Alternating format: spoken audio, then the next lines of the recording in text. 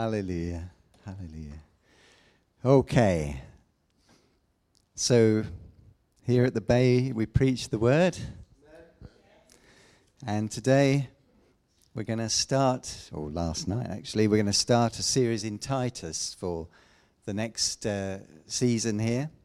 So it's my job today to kick that off with Titus chapter 1. Hallelujah. So if you've got your Bibles here, you might like to turn to the book of Titus. And just while you're doing that, let me give you a little bit of the backstory to the book.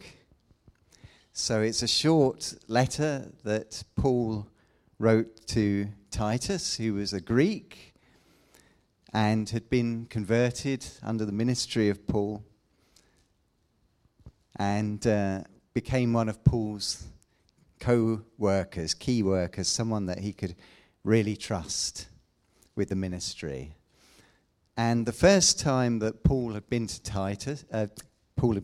Crete, was under rather different circumstances. He'd been a prisoner of the Romans, and he was on his way to face trial in Rome. And as you know from the book of Acts, if you read the story, they sailed off to Crete, and then, against Paul's advice, they tried to sail on, and the ship was shipwrecked, and Paul was eventually washed up along with the rest of them at Malta. So it wasn't really what you would call a holiday on Crete. It wasn't a nice little break on Crete for Paul. His first experience of Crete was as a prisoner and as a shipwrecked prisoner. And, you know, at this time, many, many people are crossing the Mediterranean in dangerous ships and boats, aren't they? And many of them are experiencing shipwreck in those very waters where Paul faced the same thing. And the good news is that God brought him through that experience. And that sometime later he was able to go right back there to the place that he'd been shipwrecked and minister the word of God. And it was obviously pretty successful, because when he left there was already a fledgling church there, and he had to leave Titus there to get them in order and sort them out. Now Titus, as I say, was a Greek, but he was a good man. He was a man who could get things done. And he was a trusted person that Paul could leave to get the job done. He was also a great diplomat, was Titus. And Paul appreciated him for that. In the Bible, we have 1 Corinthians and we have 2 Corinthians. But did you know that our 2 Corinthians is actually 3 Corinthians? Because Paul wrote another letter in between in which he gave them a good dressing down, and he told them just what he thought about them. We would use email today. But he sent that letter, and the Corinthians didn't take too kindly to that.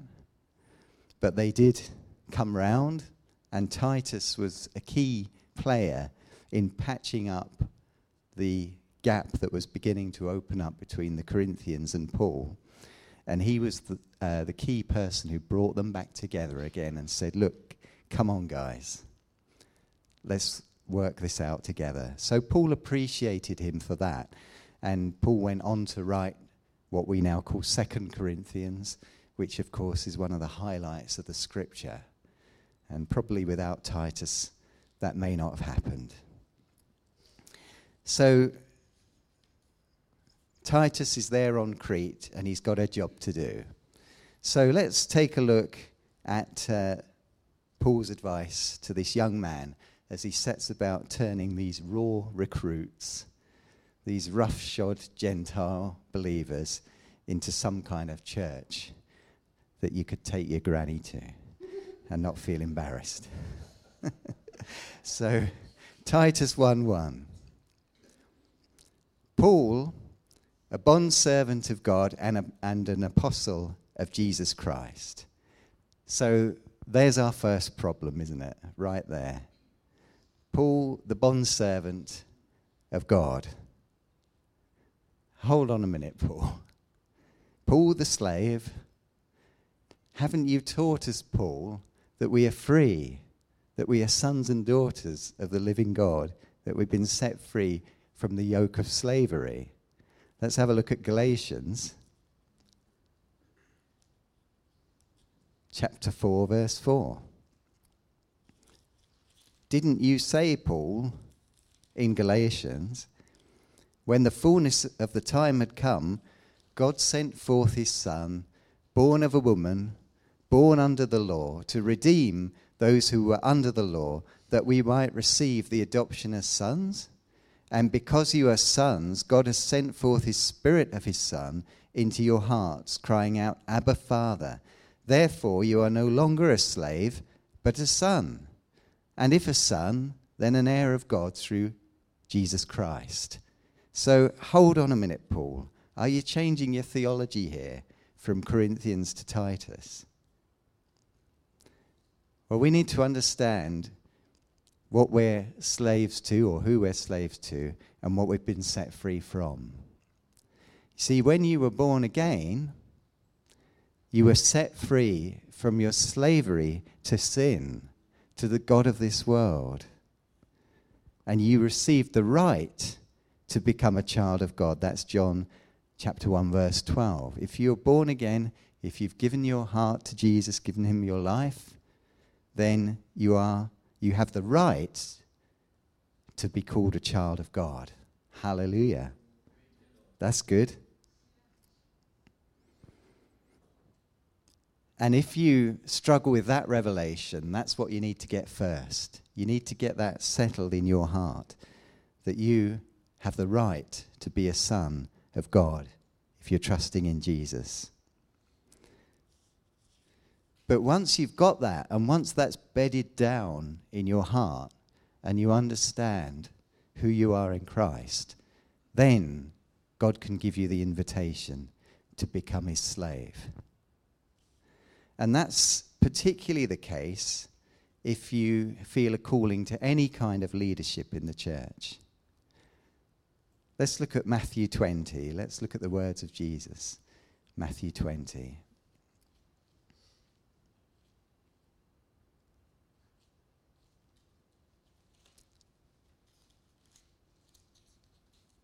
This is how it's supposed to work in the church. Matthew 20, verse 25. Jesus called them to himself and said, You know that the rulers of the Gentiles lord it over them, and those who are great exercise authority over them. Yet it shall not be so among you. But whoever desires to become great among you, let him be your servant.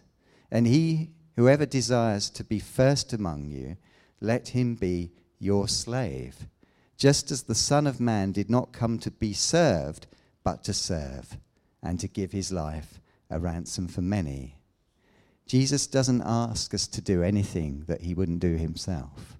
And he came to serve. So it's our privilege to serve him in return. See, when you come to Jesus, you receive the right to be a son of God. But the invitation is to be a servant. That's our privilege. Sonship is our right. Servanthood is our privilege. Hallelujah. So, Paul here calls himself the slave of God and the apostle of Jesus Christ. And those two have to go together. In Bible thinking, you can't be an apostle and not be a slave, not be a servant, not be given over to the kingdom of God with every fibre of your being. Hallelujah.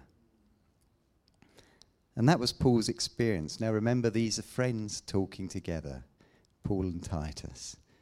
And sometimes you can say things to your friends and they'll understand more than you can say in public. So that's the vibe between these two. And Titus would have understood that very well. Let's read on.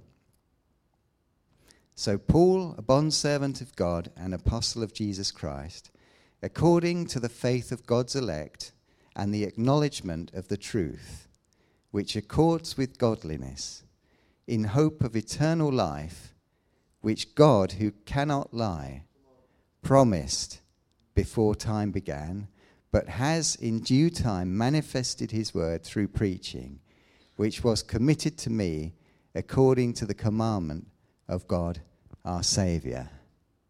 Hallelujah. So the promise that we have from God is the promise of eternal life. Fantastic. No one else can promise that, only Jesus. And that is his promise to we who call ourselves Christians and who follow him. Now, what is eternal life? Well, we looked at this quite recently in Thessalonians, so let's just review that. 1 Thessalonians 4:16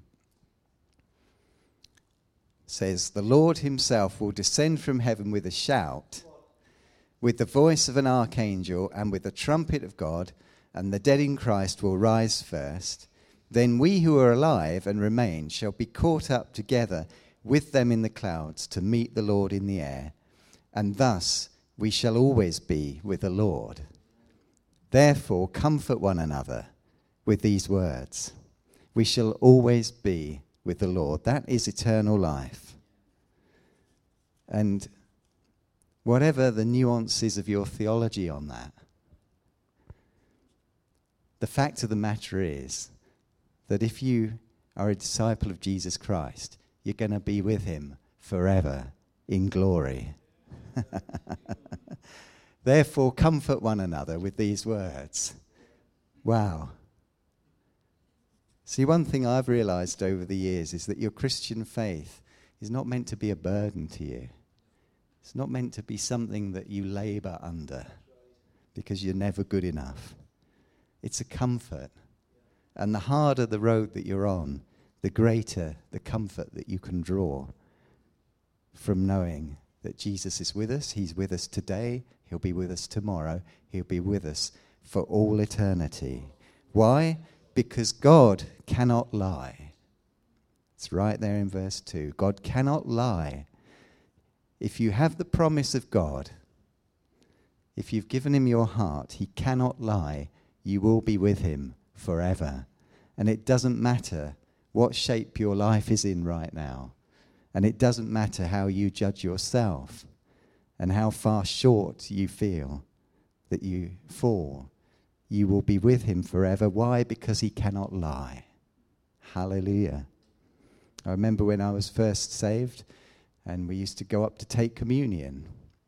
And some weeks, it was quite a service where we were then. It was quite a powerful ritual, if I can put it that way. So you would come up to the front and you would kneel and you would take the bread and the wine. And quite honestly, many was the time that I would go up there expecting not to come back. I would expect a bolt of lightning to blast me right there at the altar.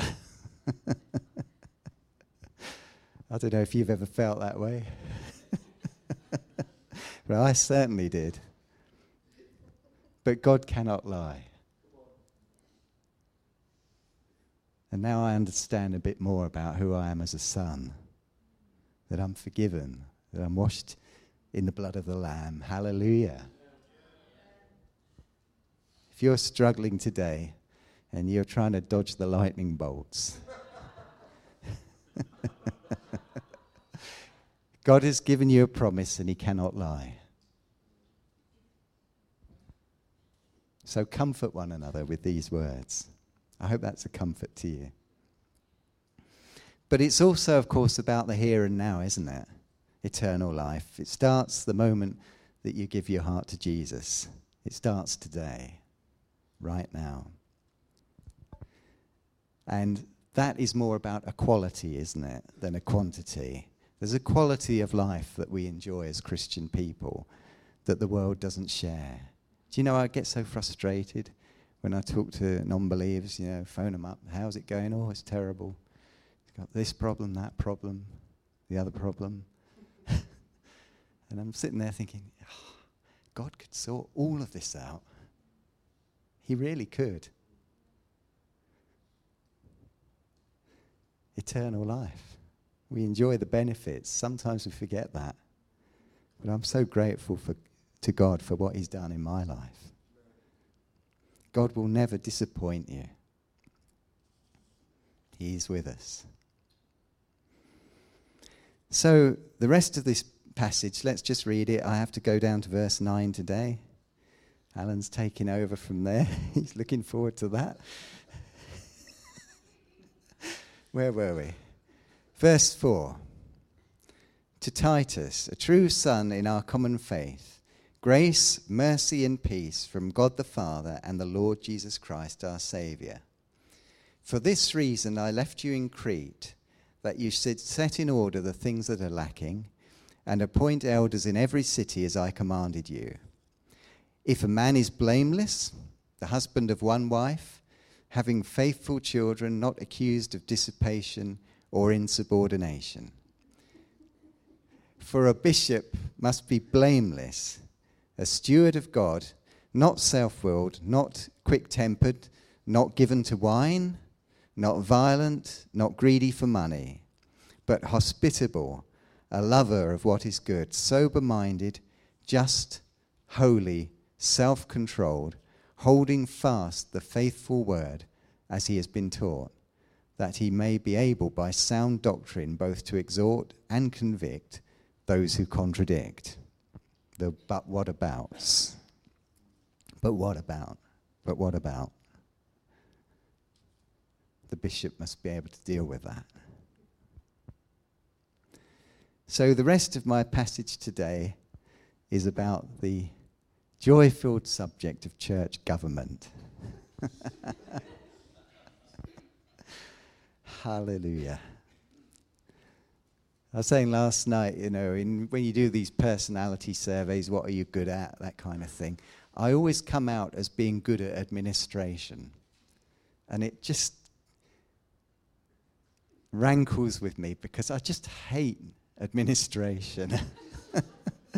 Just because I keep my pencils in a pot.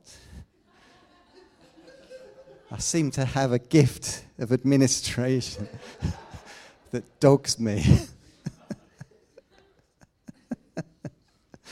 So,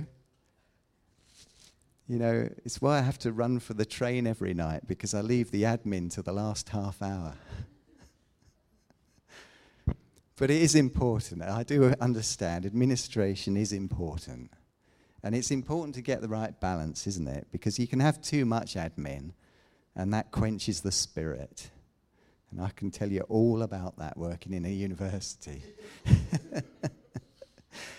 But you can have too little admin, can't you? You can turn up and say, right, who's doing what today? Oh, nobody knows. That's not good either. That dissipates the spirit, doesn't it? When we're just so unstructured that you can drive a coach and horses through what we're doing.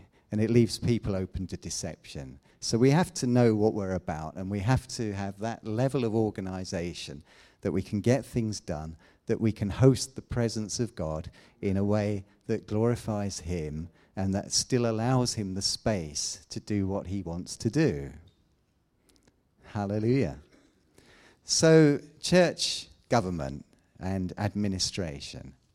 Now, one of the problems that we're really going to wrestle with a passage like this is that the words have changed meaning over time. So, Paul is talking about bishops here. And the problem for us is we think we know what he's talking about. We think he's talking about an elderly gentleman in a funny hat and a stick and a robe who sits maybe in the House of Lords. That's our mental picture of a bishop. Cut the crusts off those sandwiches. The bishop's coming today.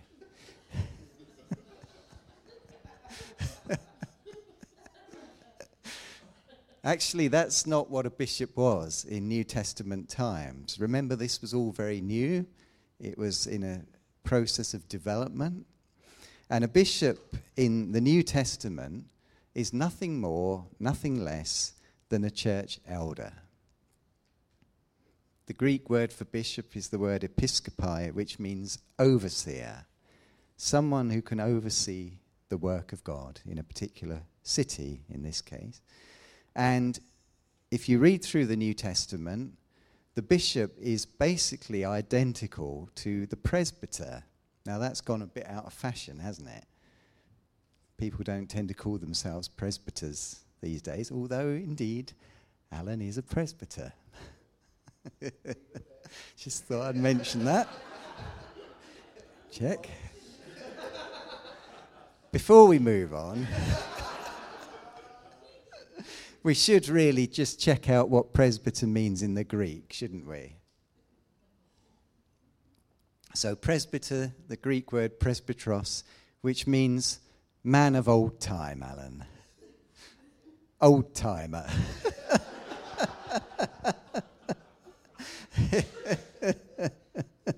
So there you have it. The old timer, the old man. Hallelujah. Yeah. It's basically the same thing as a bishop in the New Testament. And indeed, in the church in Philippi, they had a number of bishops there. You know, they had a handful of bishops running the church. The bishops were the elders, were the presbyters. They were the local overseers who ran the church, who oversaw the work of God. That's all it meant. Nothing more, nothing less. There is a parallel with the Old Testament, where in the Old Testament times they had something called the Sanhedrin, which was the body of eldership of the nation. And the idea behind that, and the idea really behind the bishop or the presbyter, is that these are mature people who've been round the block a bit and have got a bit of life experience under their belt. Now, this is going to shock some of you, because this is revelation that I got from the scripture. And it's so counter to our culture that some of you might miss this altogether. But in the Old Testament, in the Bible, old people were actually valued and respected.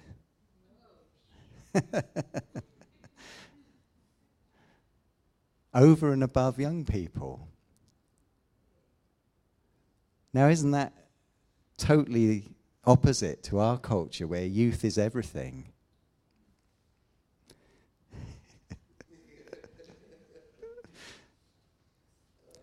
It's a total change of perspective. The grey hairs were a mark of maturity and age and respect. that person had some life experience behind them. Why is it that so many old folks go for the plastic surgery these days? Why is it that all the TV evangelists have to have the Botox? Hello. Welcome to the program. Why do they dye their hair? To look young. I could understand it if they were dyeing it to look old, making it go grey. But what's all that about? Making it go black? What a different mindset to the Bible, where the grey hairs were a mark of wisdom and staying power.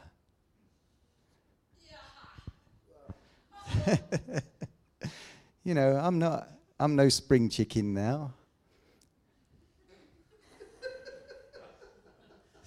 It's interesting, isn't it? I was telling Shola yesterday, I had an email from a guy at Christmas, a guy that I haven't seen for 25 years at least, probably more than that. A Nigerian guy, actually, a lovely Christian fella. He lives now in Australia. I didn't know that till I got the email. But it was just like, how are you? How's it been this last 25 years? And it's encouraging, isn't it, when you hear from someone like that, and you've both stayed walking in the faith together all those years, and you can say, well, yeah, my kids are grown up now, etc., etc., etc. This came as a surprise to me, Shola, but I looked up his picture on the internet. Once I knew where he was, I could track him down.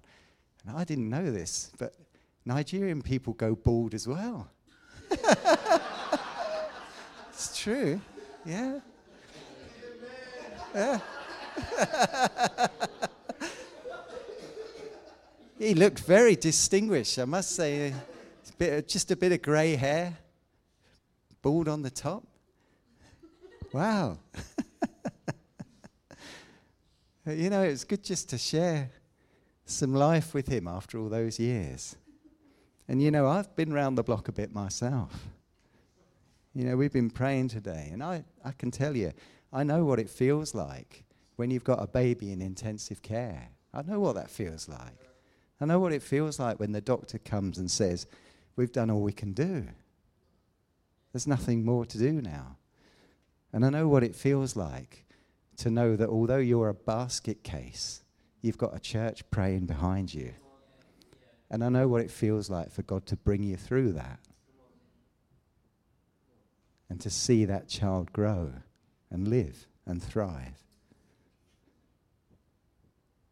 I know what it feels like when the boss calls you in and says, your job's going and you're on the list to be made redundant. I know what it feels like when you've got 2 young kids at home and you think you're going to lose your job. I know how that feels. I've worshipped God in the Soviet Union. Yeah, I'm that old.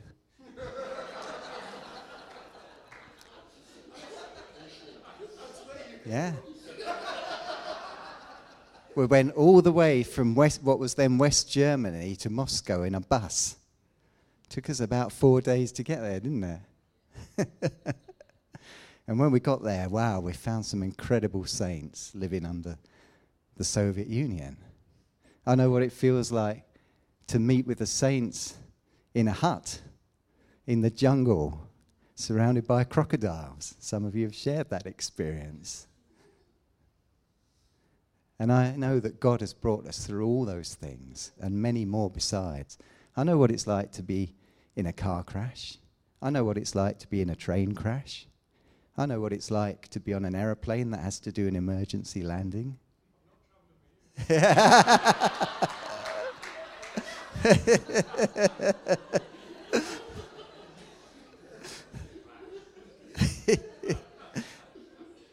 And God has brought me through all those things.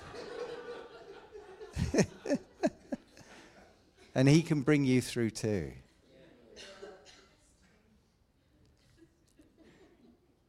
So the idea in Bible times was that if you've had a bit of life experience, then you have a bit of wisdom that comes from that you can't really get from any other way. And those people were valued. They were valued in the early church. And Paul says to Titus, these are the kind of people that you want to be running the church. So we have this list of qualities that Paul is suggesting. These are the kinds of guys you want to recruit to run the church.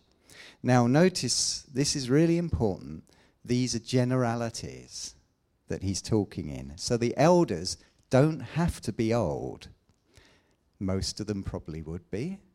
But sometimes you get a younger person who has just got that quality about them that even though they may be quite young, they have the quality to assume some kind of leadership role in the church. Titus was an example of that. He was a young guy, but he had the quality to get the job done. Timothy was another one. Didn't Paul say to Timothy, don't let anyone despise your youth? These were young guys, but they had the quality of eldership. So they were exceptional. These were 1 in 1,000 type guys, but they're out there. So originally, a bishop was an elder, was a presbyter. It was an overseer. It was somebody who had a bit of life experience or had a great quality of Christian walk who could oversee the church in a particular city. Now, that's where we start from, but of course that's not where we've ended up today. So, as the church grew and the thing evolved, the bishop came to be someone who was in charge of the churches in a particular region, and the presbyter came to be somebody who was in charge of a local church. That's how it developed. Now, there's nothing particularly wrong with that. It's not in the Bible, the idea of a bishop being over a region. The bishop was a local guy in the Bible. But, there's nothing particularly wrong with that. It got the job done. But then later on after that, that's where the rot began. And we had what is now called the rise of the monarchical episcopacy. That went better last night. I thought it would be pushing it to do that twice. Episcopacy. It helps if you look at Dave when you say it. I don't know why.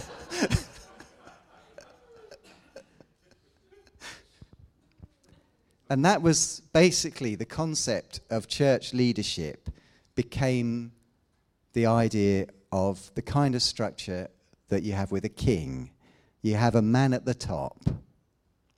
And the guy who really developed this idea was a guy called Ignatius.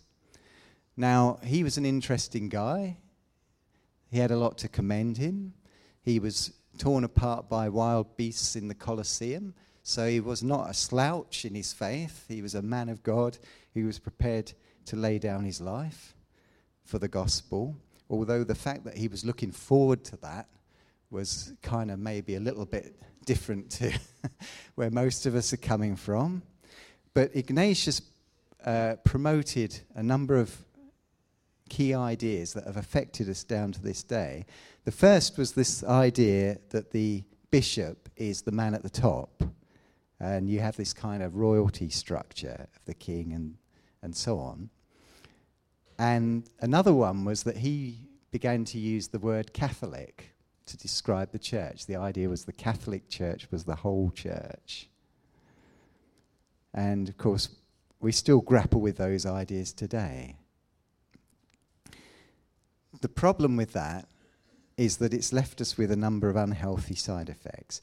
So, first of all, the overseer now has become the controller in many kinds of situations in church, where the overseer is not just looking out for what's going on, but they have to control it all. And that's not so healthy, is it? That's not a good development. And it's not in the Bible. Another problem was that the bishop became involved in secular politics. And they say that as the Roman Empire collapsed, the church actually took over the administration of the empire in a lot of places. And, if you've ever played chess, you'll know that the bishop is the third most powerful piece on the board. After the king, the queen, you have the bishop.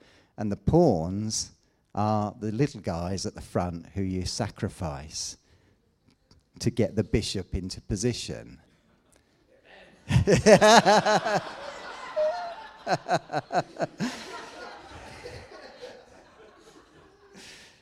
That's not how it's meant to work. No, Alan, no. It's not how it's meant to work.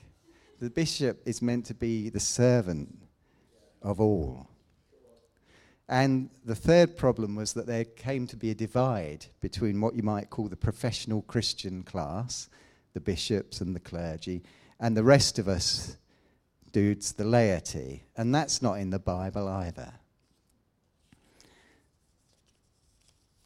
So, if you want a New Testament view of the bishop, he's just a local overseer who helps to run the church. The same as an elder, the same as a presbyter.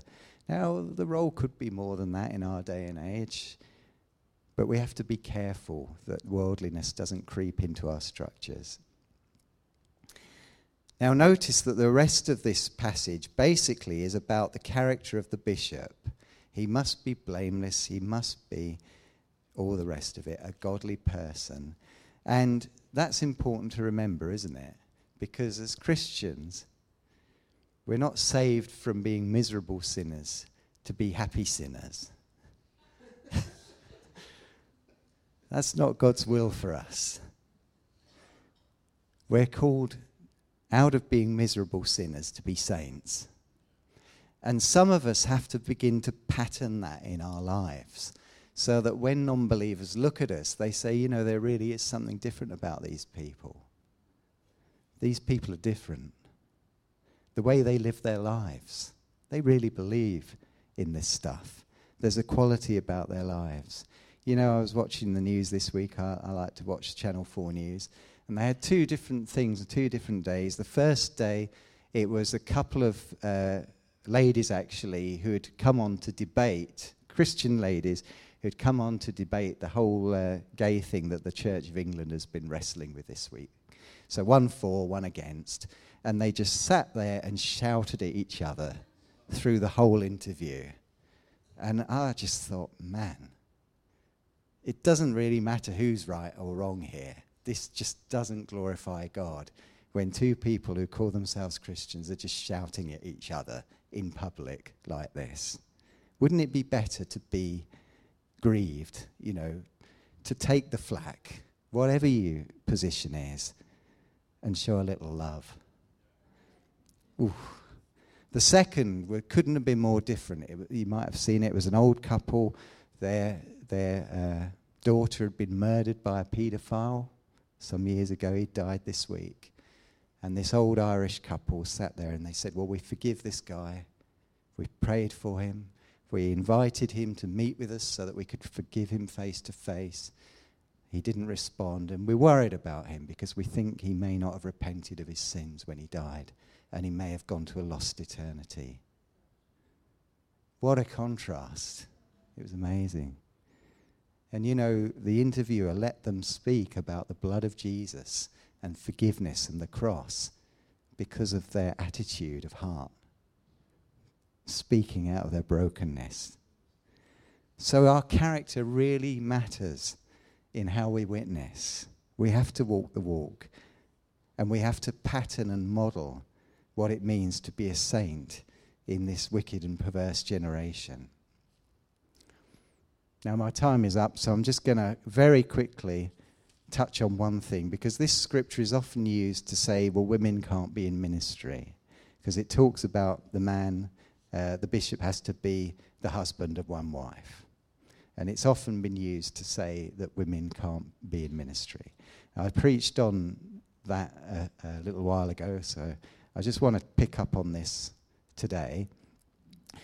And the key here is to realize that this list of qualities is not an exact description.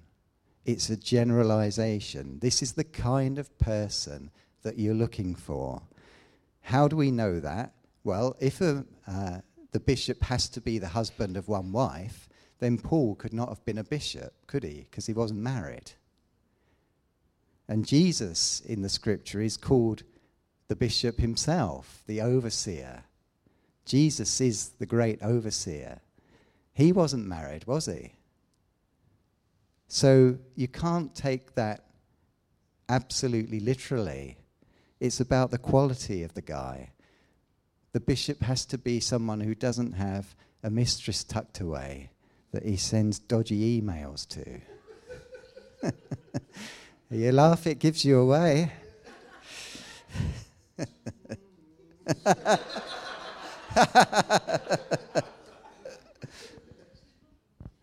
Because you could be all these things, couldn't you? And you could still be a right nasty piece of work, couldn't you? You could be the husband of one wife, and you could not be greedy for money, but you could still be as legalistic, cold fish, hard-hearted, nasty piece of work. It's not an exact description. This is the kind of person that you're looking for. Now, it would have been unusual for a woman to be a bishop back then because in those days, that's not how culture worked. The woman would have 7, 8, 9 kids, maybe. That would keep her pretty busy. She probably wouldn't have time to be a bishop. In that culture, if you were a lady, you had to get married off and you had to produce kids. And that was it. So it was unusual, but it's not unheard of in the scripture. If you search through the scriptures, you'll find that there were many women in different leadership roles. So in our culture, where we're freed from that, and where we don't have to spend all our time just scraping together enough food to put bread on the table, and we've got more free time than they could ever dreamt of course, in our culture, if a woman has that calling on her life into any kind of leadership, she can do that. Why would God give the gifts if he doesn't want them used? Especially in a church where over half the people who go to church are women. Why would we try and fight with one hand tied behind our back? What kind of sense does that make? Now, it still may be quite rare for a woman to be called in the ministry because of our culture. But if someone is called into that, whatever role it is, then let them get on with it. And as long as they have that godly character about them, they'll do just fine. And I've got to tell you, as I say, I'm no spring chicken. And one of the experiences, the benefits of experiencing different churches around the world is that you understand actually this Western mindset we've got is the aberration. If you go to other parts of the world, South America, they don't have this hang up. The women are running the show in many places, and the men are happy to support them in that. Fantastic women of God. Amazing ministries. The same thing in China. I've never been there, but I've met some Chinese Christians. Fantastic. Mothers of the faith. And the men respect them and honor them and let them get on with the job. So I hope that brings a bit of liberty to you if that's something you've been struggling with. I'm going to stop right there now, but I think we'll do what we did last night, just to round off.